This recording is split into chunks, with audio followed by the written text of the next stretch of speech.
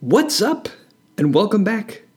This is the sportsball.com podcast. I'm your host, Jackson Williams, and oh man, it feels good to be back and saying that intro again. I need to get some intro music at some point, but why not keep it classic for the first episode here in Season 2? Now, I know what you're thinking. Season 2? What was Season 1? Yes, this can all be very confusing, but let me explain what's up and why the podcast has been on hiatus. So, I started the podcast midway through the NBA season last year, and it was a lot of fun, but it took a lot of time. I prepared a lot each week, and I'm not totally sure how this happened, but once summer vacation started, I totally lost all motivation to do anything related to the site. From blog posts to podcasting, I just couldn't do it. I couldn't sit down and work on something outside of actual work for more than 30 minutes at a time. But don't worry, this isn't some depressing tale of depression or anxiety or something like that. I was just busy and using my creative energy and juju somewhere else. I got a job, yes, a real job, and that's very exciting. I was running social media accounts, writing slideshows, quizzes, and producing ads for various forms of social media. And that all took a lot of brain power, perhaps even more than being a full-time college student does, which was shocking to say the least. But now that summer vacation's over, back in the swing of being a full-time student, which, as it turns out, still isn't as hard as it was in high school and college, which is weird.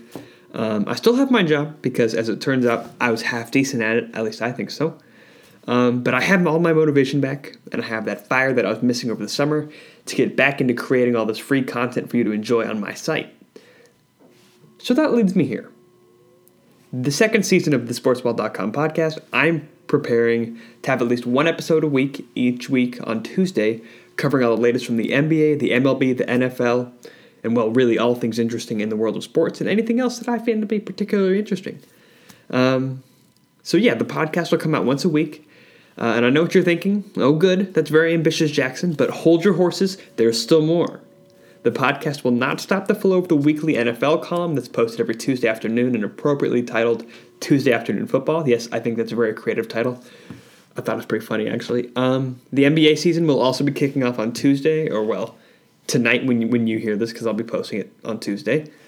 So there'll be the return of all my recaps of Warriors games in a new and more interesting way, hopefully, along with columns about interesting storylines across the league. And then I'll be throwing in some baseball content as the World Series approaches, free agency stuff, and that from time to time. But there won't be too much of that right now for reasons I'll explain later on the podcast.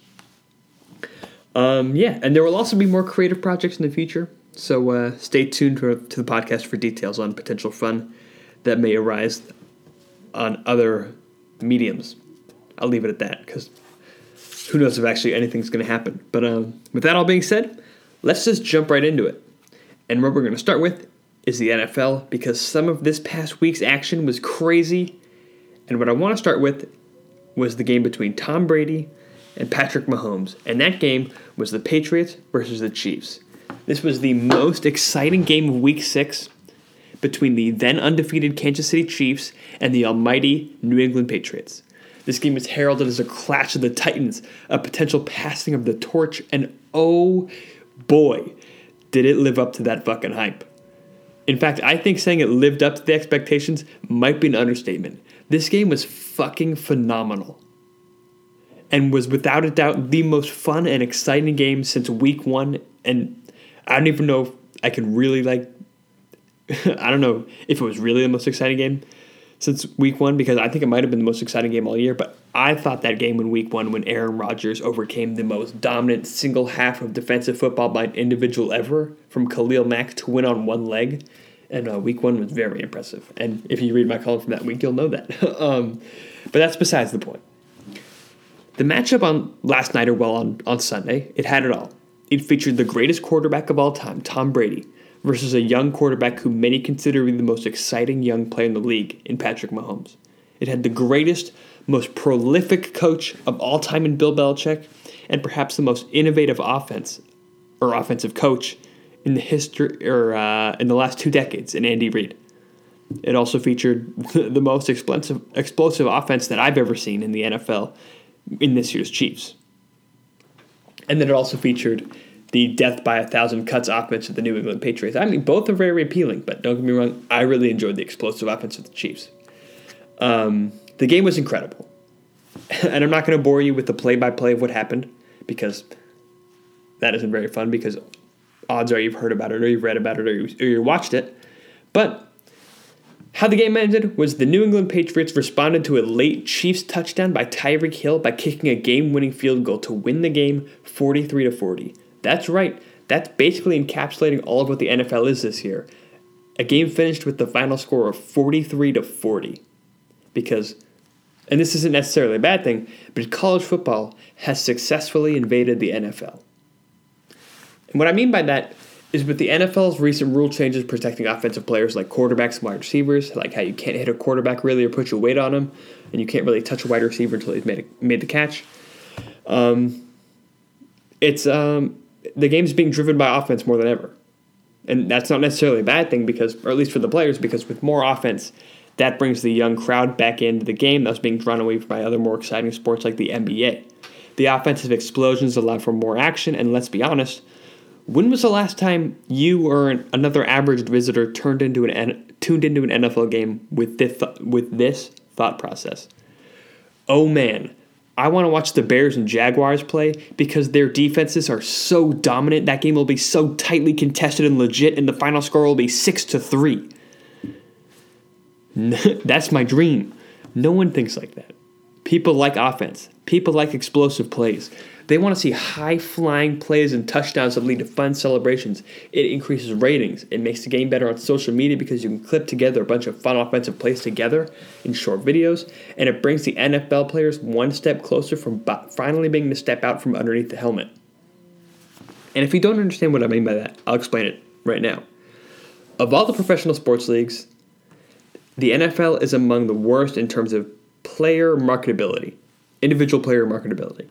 The MLB is obviously worse because they do an awful job at marketing or making their superstars recognizable. I mean, you could walk through a grocery store with Mike Trout in just a camouflage hat and you wouldn't recognize him.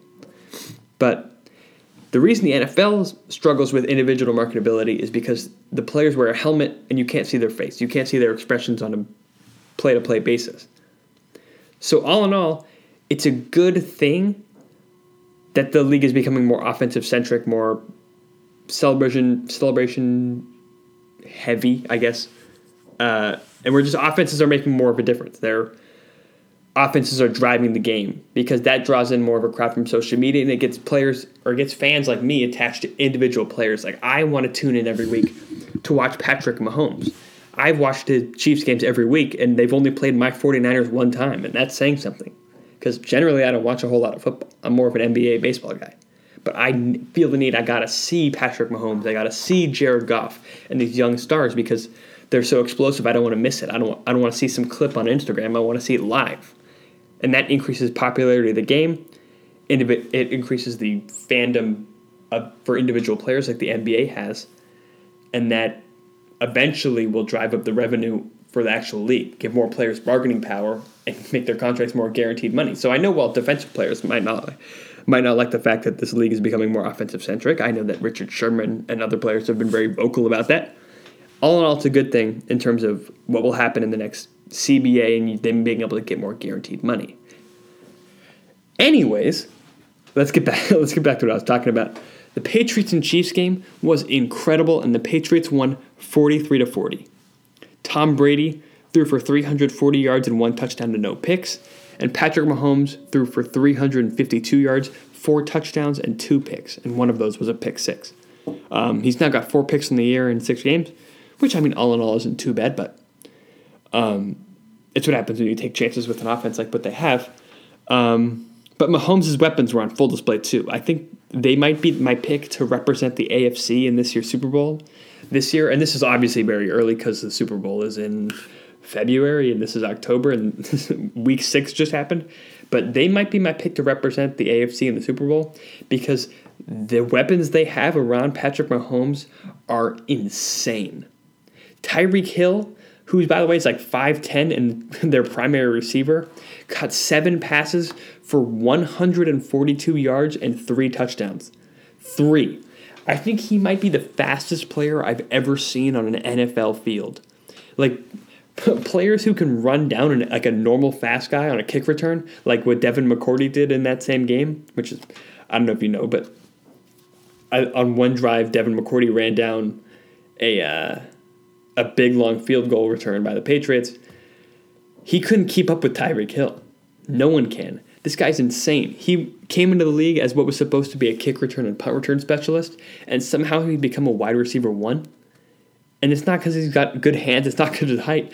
It's because he's got blazing fucking speed. And the best part of all this actually has nothing to do with football.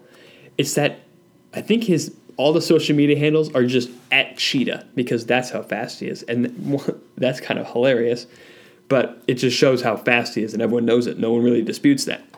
But the other weapons that Patrick Mahomes has, like Travis Kelce, Sammy Watkins, even DeAnthony Thomas, are all very solid offensive weapons. They've got Conley, I can't remember his first name, another very solid wide receiver. But what people forget about is they do have the NFL's leading rusher from last season, and he was on full display against the Patriots in that game on Sunday night.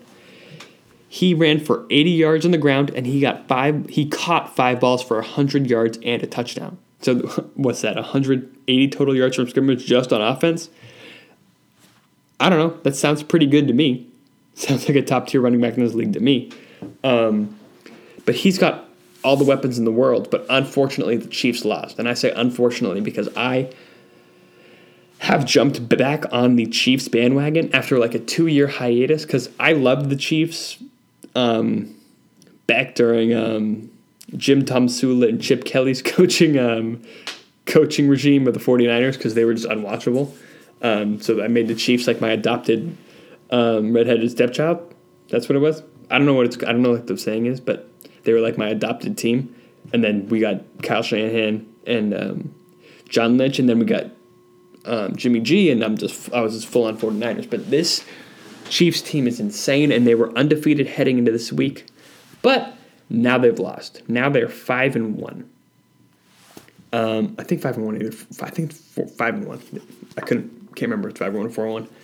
But they've now lost, and they lost to the hands of the Patriots. So should we as fans kind of start to like gently put our foot down on the brakes for the hype train, or however you stop a train? I actually don't know how you stop a train. I used to be obsessed with trains as like a little kid, but I've got no idea how they stop or go or anything other than like you put coal in the engine. Even if they still do that, I don't know if they still make coal trains. But I'm getting sidetracked. Is it time to put the brakes on the hype train for the Chiefs? Hell no. I am more invested in this team than ever before. Seeing them put up 40 points on the Patriots, even though the Patriots have this very so-so to below average defense, I'm still more invested than I've ever been.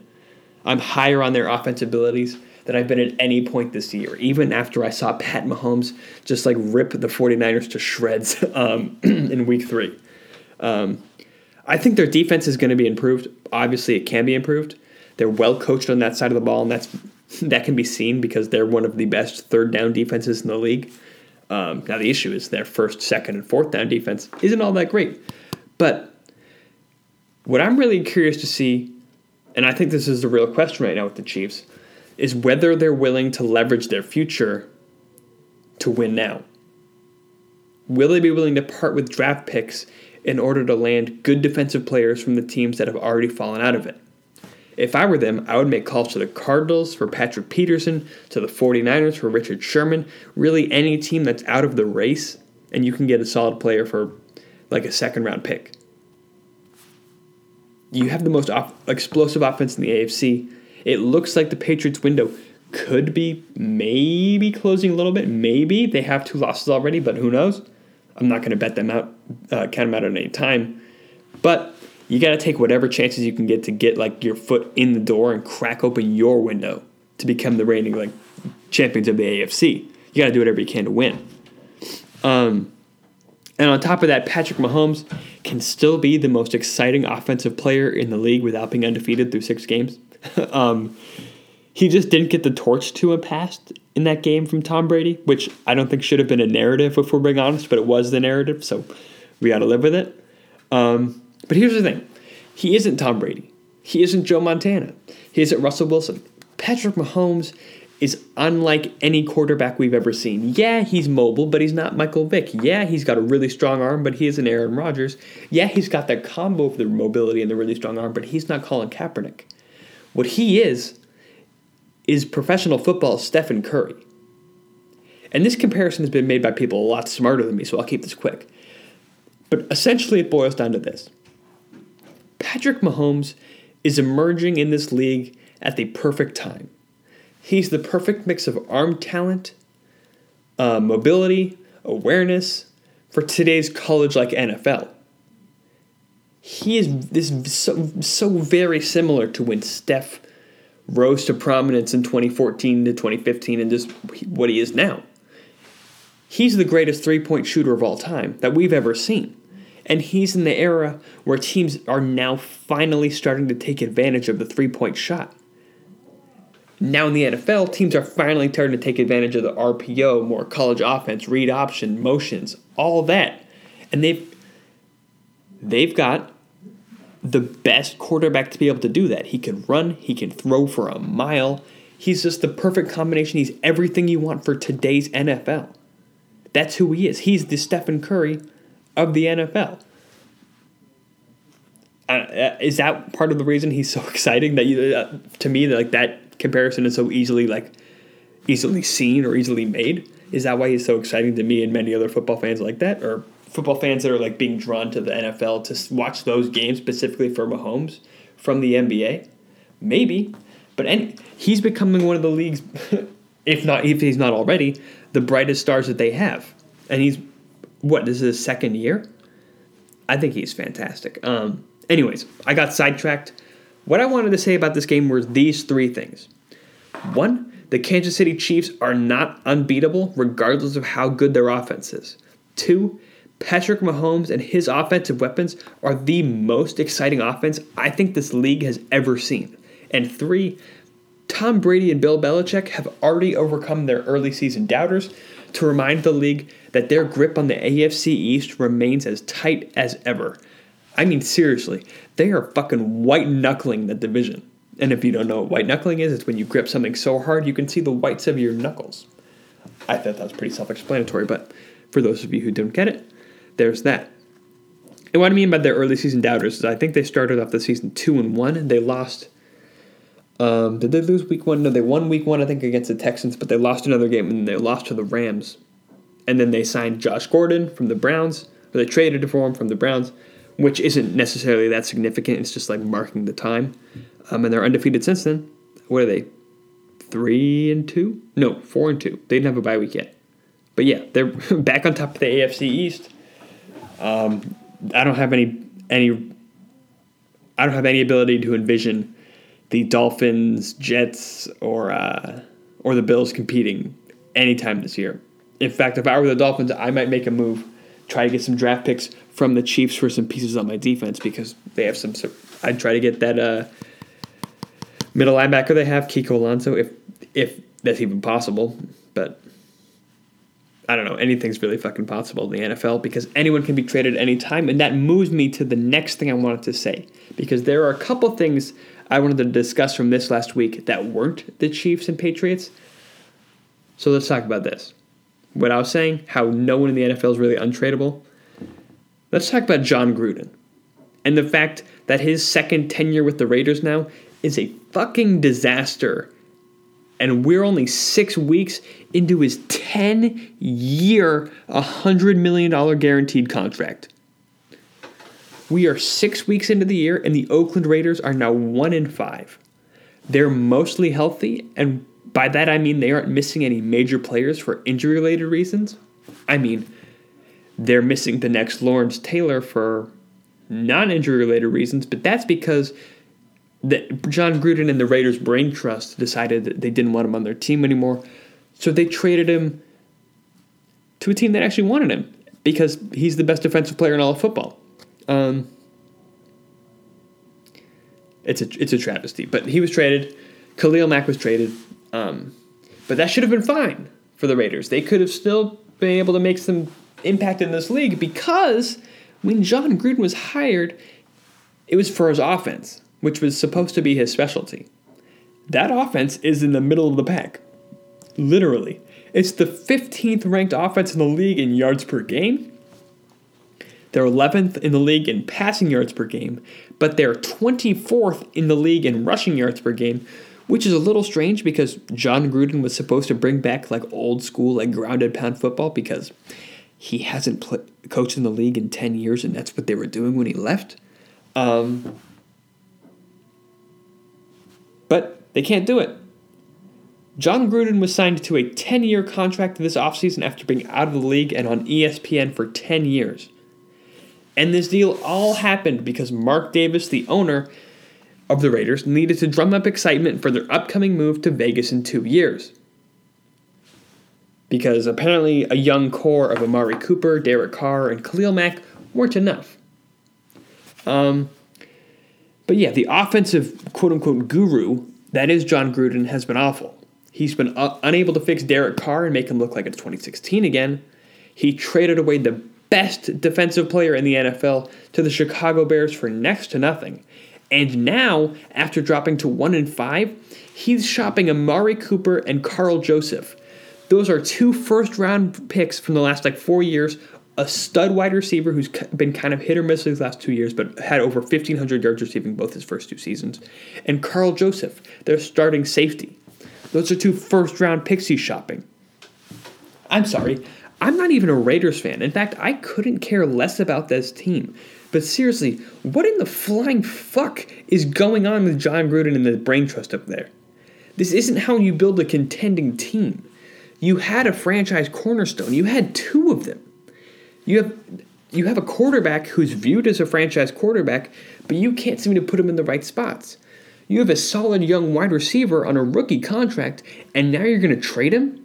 I mean, seriously, what the fuck? He's constructed the oldest roster in the NFL. He went out and signed Jordy Nelson, who'd been cut by the Packers, and he went out and signed Doug Martin, who'd been cut by the Buccaneers. Doug Martin hadn't done anything in 3 seasons, and Jordy Nelson was cut because he's old. I'm sorry, and now he's trying to sell some of these guys for used parts, too?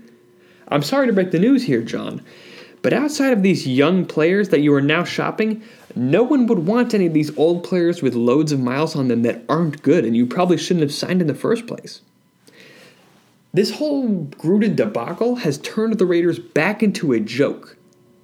In the span of 2 years, they went from being the team that looked like the future of the AFC with the best young core in the entire NFL with Derek Carr, Khalil Mack, and Amari Cooper. And now they're about to be the fucking laughingstock, if they aren't already, of the league. And also, they're about to be homeless. That's right. They don't have a place to play next year because they won't be in Oakland and the Vegas arena won't be done yet. It's all just a giant shit show. I feel bad for Raiders fans, even though I'm a 49ers fan, so I really don't give a shit about you like 90% of the time. But still, this is fucked up. I think personally Mark Davis should be forced to sell the team because he's, I think, incapable of making smart business decisions there. He doesn't actually have enough money to own the team, and it's very clear he's reliant on the league's revenue checks to own the team, to pay the players, and that's why they don't really pay their guys. It's speculated that's why they traded Khalil Mack, because they couldn't pay him what he was truly worth with that record-setting contract that he received. But anyways, the team is a laughingstock again, and it's a total joke. And I don't like the Raiders again, but having a single team be a laughingstock in a sport where there are only 16 games for each team a year, it's kind of a shit show. It's kind of something you don't want. I mean, I made fun of the Cleveland Browns for the last 10 years for being incompetent, but they look like they're exciting now. You kind of knew that someday they'd get back because they were drafting so high over and over and over again. With the Raiders, you don't get that feeling. You get the feeling they're going to be stuck in this black abyss forever because they're just dumb and incompetent and can't stop stepping on their own dick. Yeah, that's probably enough talk on the Raiders. Another thing I want to talk about, and this is the second to last thing I want to say for the NFL, was that it appears that Eli Manning, the former elite quarterback in the NFL, is done. D-O-N-E, done. And I don't think there's a whole lot to break down here, to be honest. That statement I just had is pretty clear. When you watch the New York Giants, it is painfully clear that it is time to move on from Eli Manning. While his completion percentage looks good and his yards per attempt look good, there's a reason for all that. All he does is throw checkdowns and let his explosive players do the work for him. He doesn't have the arm strength or accuracy to throw the ball downfield anymore, and other teams and his own players have taken notice. I mean, Odell Beckham Jr. even had an interview before last week's game where he criticized Eli Manning for not being able to throw downfield or not having any mobility in the NFL today, where you kind of fucking need those things. OBJ has 1 touchdown through 6 games, and Eli Manning has only thrown 6 touchdowns through 6 games with 4 picks. I mean, that ain't great. That ain't it, Chief. The entire Giants offense right now has very little to do with Eli Manning. The entire offense is Saquon Barkley, their rookie running back. They pass to him, hand the ball off to him, and rely on his all or very little approach on plays to help them drive them down the field and score. He's on pace to rush and receive for over 1,000 yards. I just said all or very little approach. I'm not trying to belittle him. It's just what he is, he's kind of like an all or nothing running back. You're either getting like a massive explosive play or you're getting a play for very few yards. And there's nothing wrong with that. That's what Adrian Peterson was for a lot of his career. You're getting like a really explosive 80-yard touchdown, 50-yard touchdown, 45-yard touchdown, or 30-yard touchdown with a truck stick in the middle. Or you're getting like a 2-yard carry. It's like you're getting one or the other. There's not much of an in-between there. And that's fine. So Saquon Barkley is a stud. There's no getting me wrong there. I'm just pointing out what he is. And yeah, Saquon Barkley's good, and he's driving their offense. But I think that down the line, they are probably going to end up regretting the fact that they didn't draft one of the several quarterbacks that were available at that number 2 spot in the draft instead of Saquon. They could have had Sam Darnold, Josh Rosen, Josh Allen, really anybody in the draft except for Baker Mayfield because he was going number 1. And I mean, I guess they can take someone this year because even if they do win a couple games, most of the teams in the top 10 of the league are going to already have their quarterback, so they're not going to take one. But you're still going to have them develop on the roster, and that's going to be just leaving them wasting the prime of Odell Beckham Jr.'s career, wasting the most explosive years of Saquon Barkley's career, while this new young quarterback has to develop, and most likely will develop under another year of Eli Manning. And of course, I don't want to sound like I'm just tearing down Eli and the Giants for keeping him. I understand why they're keeping him. They're hanging on to the past with the QB who brought them 2 Super Bowls, both against the Patriots.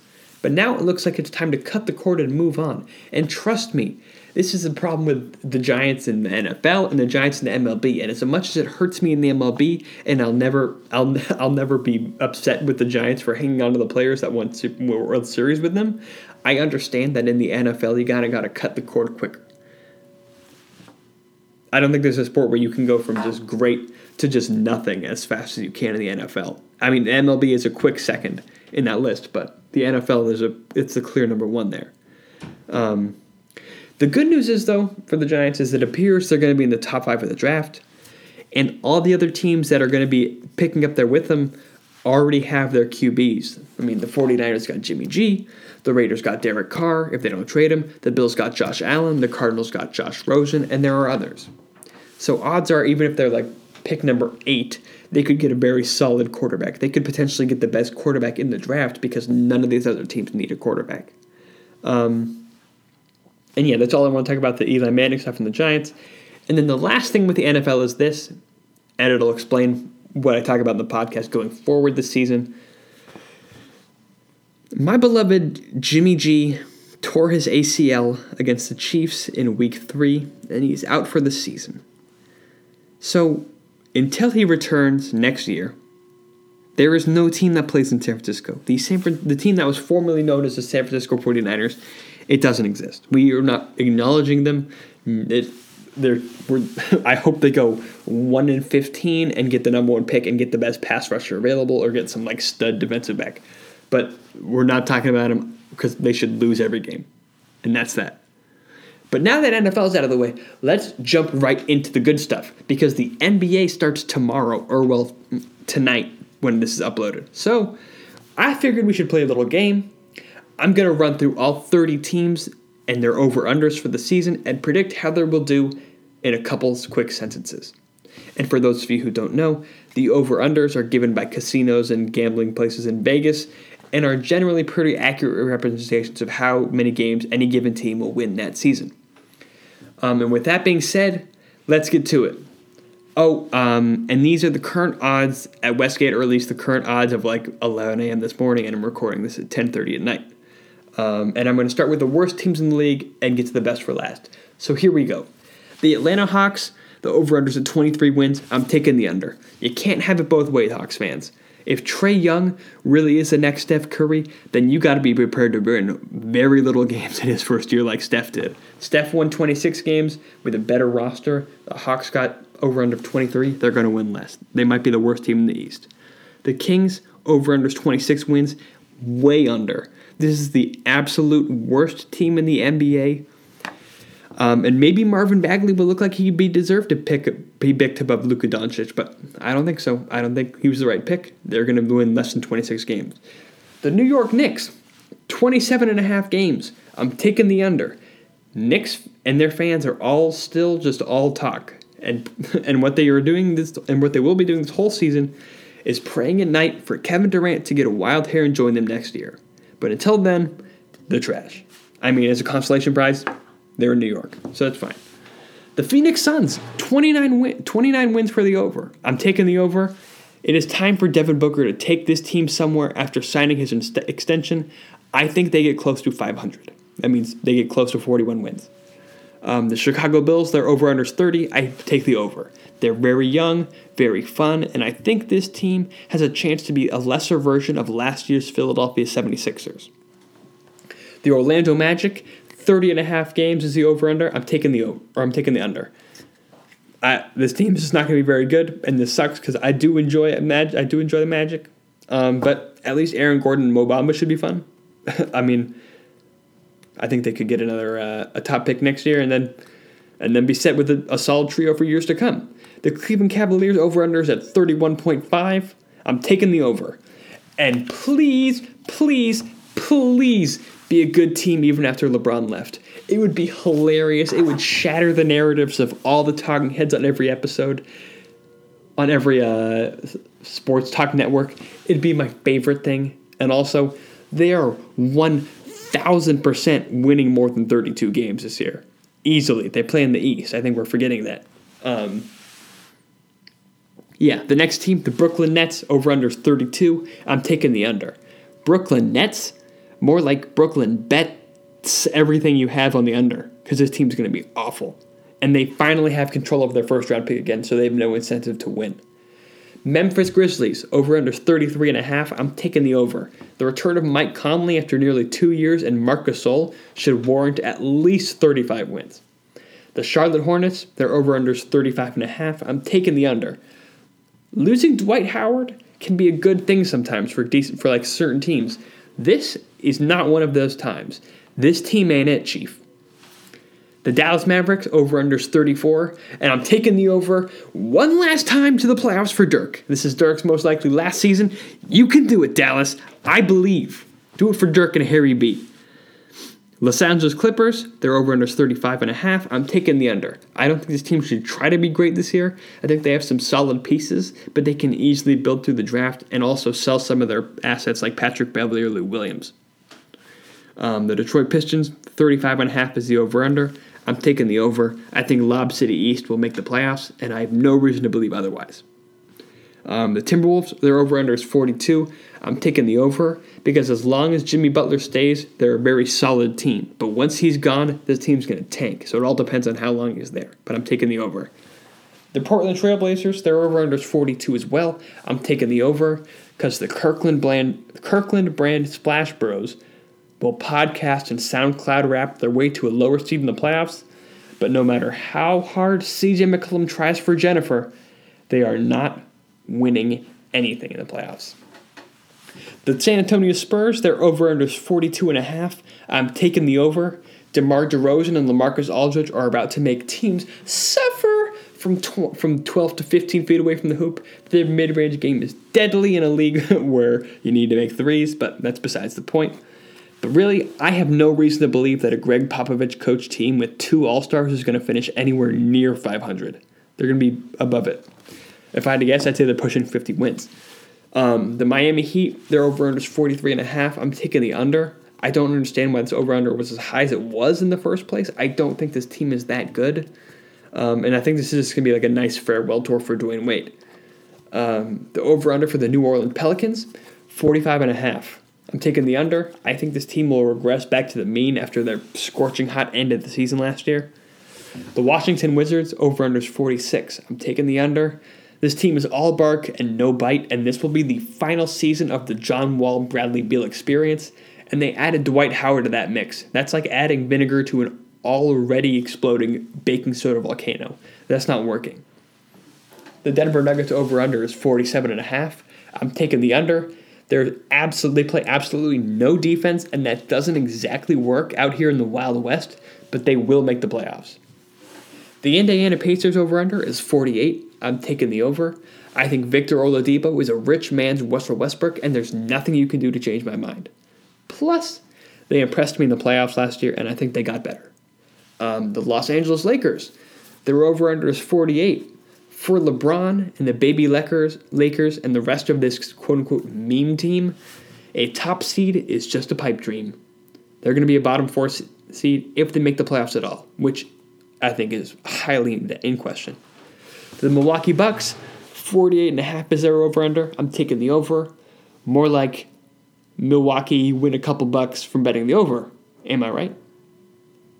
I'm just kidding. Another year of Giannis progressing. They got a new coach, Mike Budenholzer. He won 60 games with the Hawks a couple years ago, and that's no mean feat. So I'm taking the over. The Oklahoma City Thunder, their over-under is 48.5. I'm taking the under because the endless pursuit of triple-doubles does not result in top seeds. Sorry. The Utah Jazz, their over-under is 50. I'm taking the over, and I'm taking way over.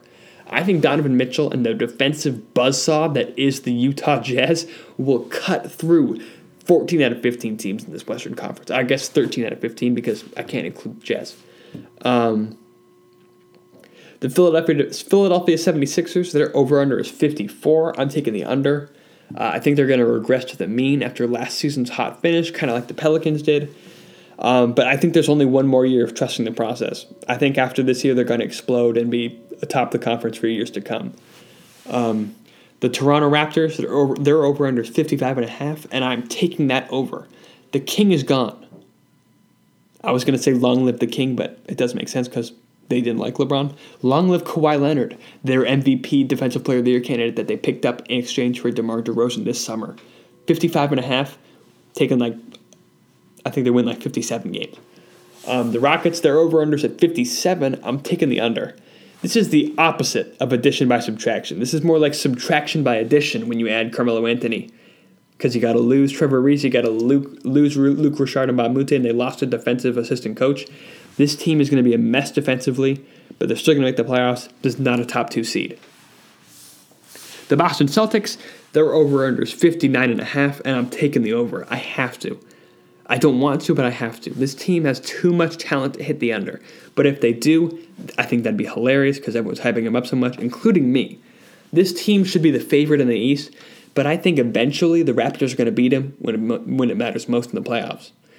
And then finally, the team we knew would be here at the end, the number 1 seed, the best team in the NBA, top to bottom, the Golden State Warriors. Their over-under is 61.5. I'm taking the over because this one fact alone. The Warriors were 41-10 when Steph played last year, and he is healthy once again, so this really should be easy money. Yeah. Whew. All right. Those were the 30 over-unders for this NBA season. So now, really quick, let's project the NBA awards. I think the MVP is going to be Kawhi Leonard. This award, while being the most prestigious NBA regular season award, is still mostly narrative-driven, like Russell Westbrook with the triple-doubles, Houston with the 1 seed last year. It's still mostly narrative-driven. But if he can get the Raptors over the hump and into that number 1 seed, then this award should be his to lose. For Rookie of the Year, I'm taking Luka Doncic with the Mavericks. His experience overseas doesn't make him feel like an actual rookie. He's coming off a year in which he was the MVP of the second best league in the world. So I think he should win Rookie of the Year in like a runaway landslide. It shouldn't be that close. Defensive Player of the Year, I'm taking Rudy Gobert. He's the anchor of what should be the best defense in the NBA this year, along with the top seed in the West. I think it's a perfect storm for Rudy Gobert. He's in the Jazz, in case you didn't know. And then for Sixth Man of the Year, I'm taking Dennis Schroeder with the Thunder. I think it's going to be a nice change of pace for him off the bench with the Thunder. I don't think it's too much of a stretch to say that the team might actually play better when he's running the point rather than Russell Westbrook, at least from a numbers perspective. And then for Coach of the Year, I'm taking Quinn Snyder with the Jazz because I am incredibly high on the Jazz this year. I think they will beat out the Houston Rockets for the second best seed in the West, earning Quinn Snyder the Coach of the Year award in the process. My NBA Finals prediction is this. I think the Golden State Warriors will complete the three-peat against the Toronto Raptors in 5 games. But how will they get there? They will get there by beating the Houston Rockets in 6 games in the Western Conference Finals. I'm wavering the number of games there. It could be a sweep in my head. In my head, it's a sweep. In my head, it's a 1-game series. And then the Eastern Conference Finals is going to be the Celtics and Raptors. I think that series goes 7, but Kawhi is dominant in Game 7, and they make it to the finals. And now for the last piece of predicting this upcoming season, I wanted to come at it with these 5 hot, like medium hot takes. These aren't like the last dab, hot ones, hot takes, but like these are like mild hot takes. And here we go. Number 1. LeBron James will not finish in the top 3 of MVP voting, and this will be the first year we see a decline in his overall numbers and statistics. This is the beginning of the end. He did not come to Los Angeles for basketball. He came here for business. Number 2. After all his freaking out at Timberwolves practice last week, Jimmy Butler won't finish this year with the Wolves because Tibbs has no incentive to rush to trade him, but he will get traded eventually, but not to the Raptors or the Rockets. Number 3, the Toronto Raptors, or not to the Heat or the Rockets is what I meant. The Raptors, for number 3, will acquire a better NBA star at the deadline than the Los Angeles Lakers will. Number 4, Anthony Davis will not be traded during the season, and if he is, it will not be to one of the teams like Boston or Golden State that everyone thinks it will be. And number 4, the Portland Trailblazers will trade either Damian Lillard or CJ McCollum by the trade deadline to a team out east. That was a lot. Jesus Christ, it's 10:45. I don't know why I recorded this so late. This whole starting the podcast back up, I just did it I didn't plan it or anything. I scheduled a place to record it last night, and I scheduled it at 10 p.m. because I wanted to make sure I had an adequate outline for it. Oh man, I'm fucking tired. But anyways, this is the last thing I wanted to talk about on the podcast this week. It's the last thing with the NBA. I want to talk about LeBron James and all the overreaction to him being in Los Angeles. And I mean, I guess you couldn't really call it all overreactions right now. Or maybe I'm just using the wrong words. What I really want to talk about is the propaganda machine that is running wild right now at all the major sports networks like ESPN or Fox Sports 1. Now, there isn't anything inherently wrong for talking about him as much as they do. They're hyping up the Lakers as much as they are. I mean, I get it. They're a big market team. It's just like Fox hypes up the Dallas Cowboys, even though they're a mediocre team. It's because they're the biggest market. The Lakers are a global market. They have the biggest international fan base. You hype them up. You get more viewers. It's easy. I get it. It's business. Here's the thing. I feel like you're doing everyone a disservice at this point. I get it. For a long time, LeBron James was the best player in the NBA. But from a statistical perspective, he isn't anymore. From a narrative perspective, with certain talking heads, he is. Because they don't like how the Warriors have changed things. And this isn't my bias, I'm just talking statistically. He isn't as efficient as the top guards in the league like Stephen Curry. He isn't as versatile offensively as players like Kevin Durant. He isn't even a good defender anymore. The way people talk about him joining the Lakers, it would make you think that he's going to join the Miami Heat again. Except that when he's joining them this time, it's celebrated instead of like vitriol and hate. I mean, let's be honest. Let's be really, really honest here. Deep down, we know what's going to happen. And this isn't me being biased. This is just like, I'm telling you, this is going to happen. The Lakers are going to start slow, like most LeBron-led teams do. They don't have shooters. So they're going to try to use this run-and-gun, fast-paced offensive attack, which, again, is the exact opposite of everything LeBron James has done in his career to this point, and this is his 16th year. Let's think about it in terms of your own life here. If you've been doing something the exact same for your entire life, and then do the exact opposite all of a sudden, do you expect that to stick or even work? No. You wouldn't. And you shouldn't expect anything from this Lakers team like that. The Lakers are nothing but non-shooters. Their only real center is JaVale McGee, who is 1, accident-prone, 2, a liability on defense, and 3, he doesn't play for an extended period of time. He literally uses an inhaler on the sideline. So, what's going to happen? You know what's going to happen. And I'll tell you so we're all on the same page here. I know that 3 weeks into this year, we all know that the Lakers are going to be skidding. They will lose a couple games in a row. LeBron will become visibly frustrated. He might even subtweet somebody, make an Instagram post with like the mood with the Arthur fist again. And then his fans are going to be clamoring for a trade or claiming that he has, quote, no help. I mean, why pretend like any of this is going to be different in year 16? I mean, this is a quote that I've used several times, and it might not even be a quote, it's just a saying. It goes, second verse, same as the first. It's just when something happens over and over and over again. It's just a habit. You know something's going to stay the same. You know nothing's going to change. It's the 16th verse. There's no bridge. There's no chorus. It's just the same verse over and over and over again.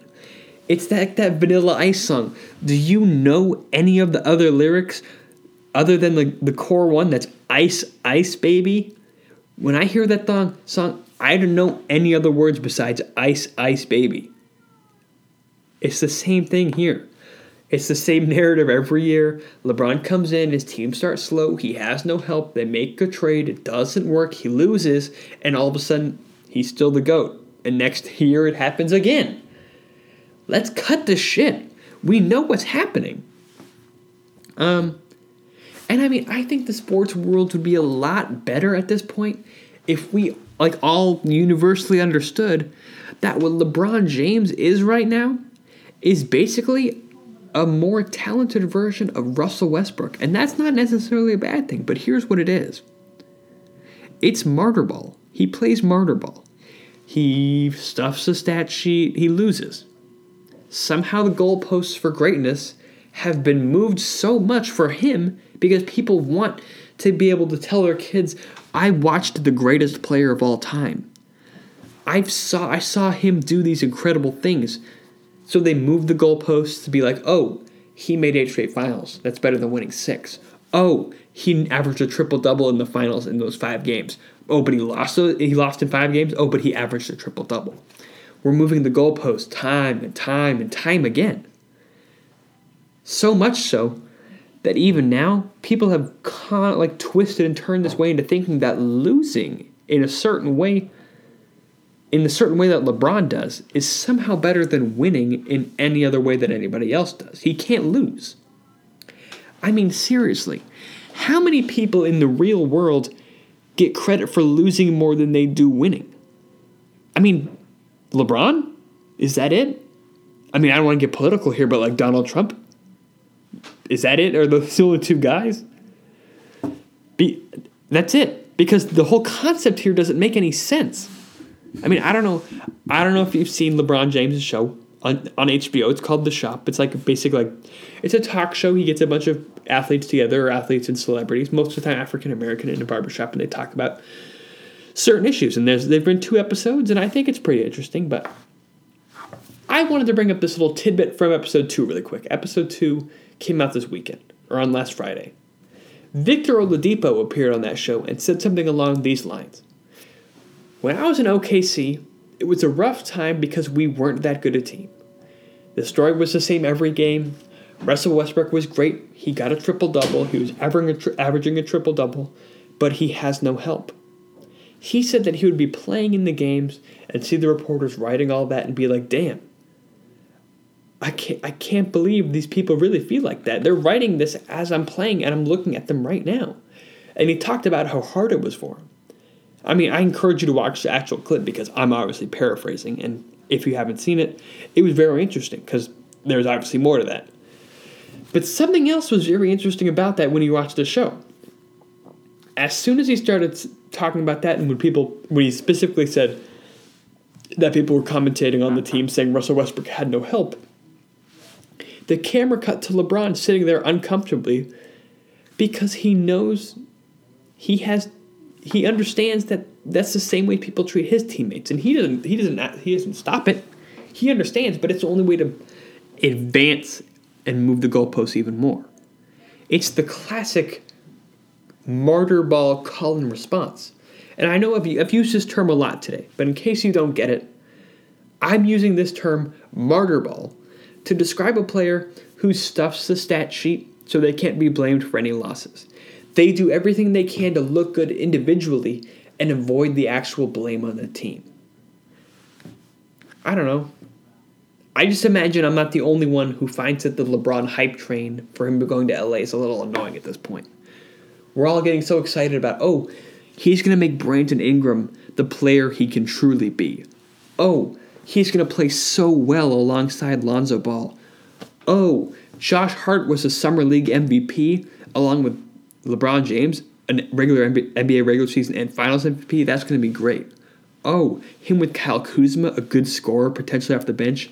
Fantastic. As if we don't know these guys are going to be blamed for him having no help and traded for like DeMar DeRozan at the trade deadline.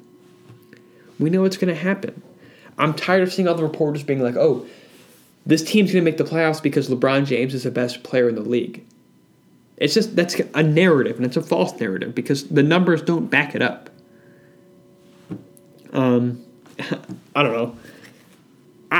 But hey, I don't want to just ramble about this, and I've been talking for a long time tonight, especially for the first episode of this season, so I think I'm going to cut you loose. Oh, man.